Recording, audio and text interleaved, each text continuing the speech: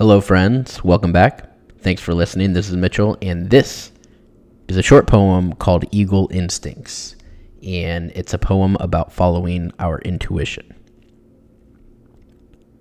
They say less can be more and worse can be better. I know where I am today, but I think that there's never a bad time to be a beginner, trying to unwind and keep myself centered.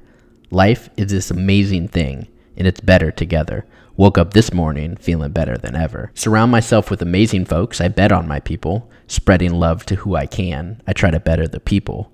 Don't know what's outside the door. I just squint through the peephole, trusting each step will be there and avoiding the deep hole. Knowing that time is limited and not to be too cerebral, rather fill life with experiences wrapped up in a spring roll. Trusting the process even through time so deceitful. It's the journey, not the destination. In life there is not a sequel. So why not design the ultimate experience, one nothing less than regal, soaring through space and time, wings spread wide like an eagle. Because birds somehow just know when it's time for migration, an internal compass so strong, guiding without causation. The great wildebeest herds once a year to change their location, and the uterus sheds in times of menstruation.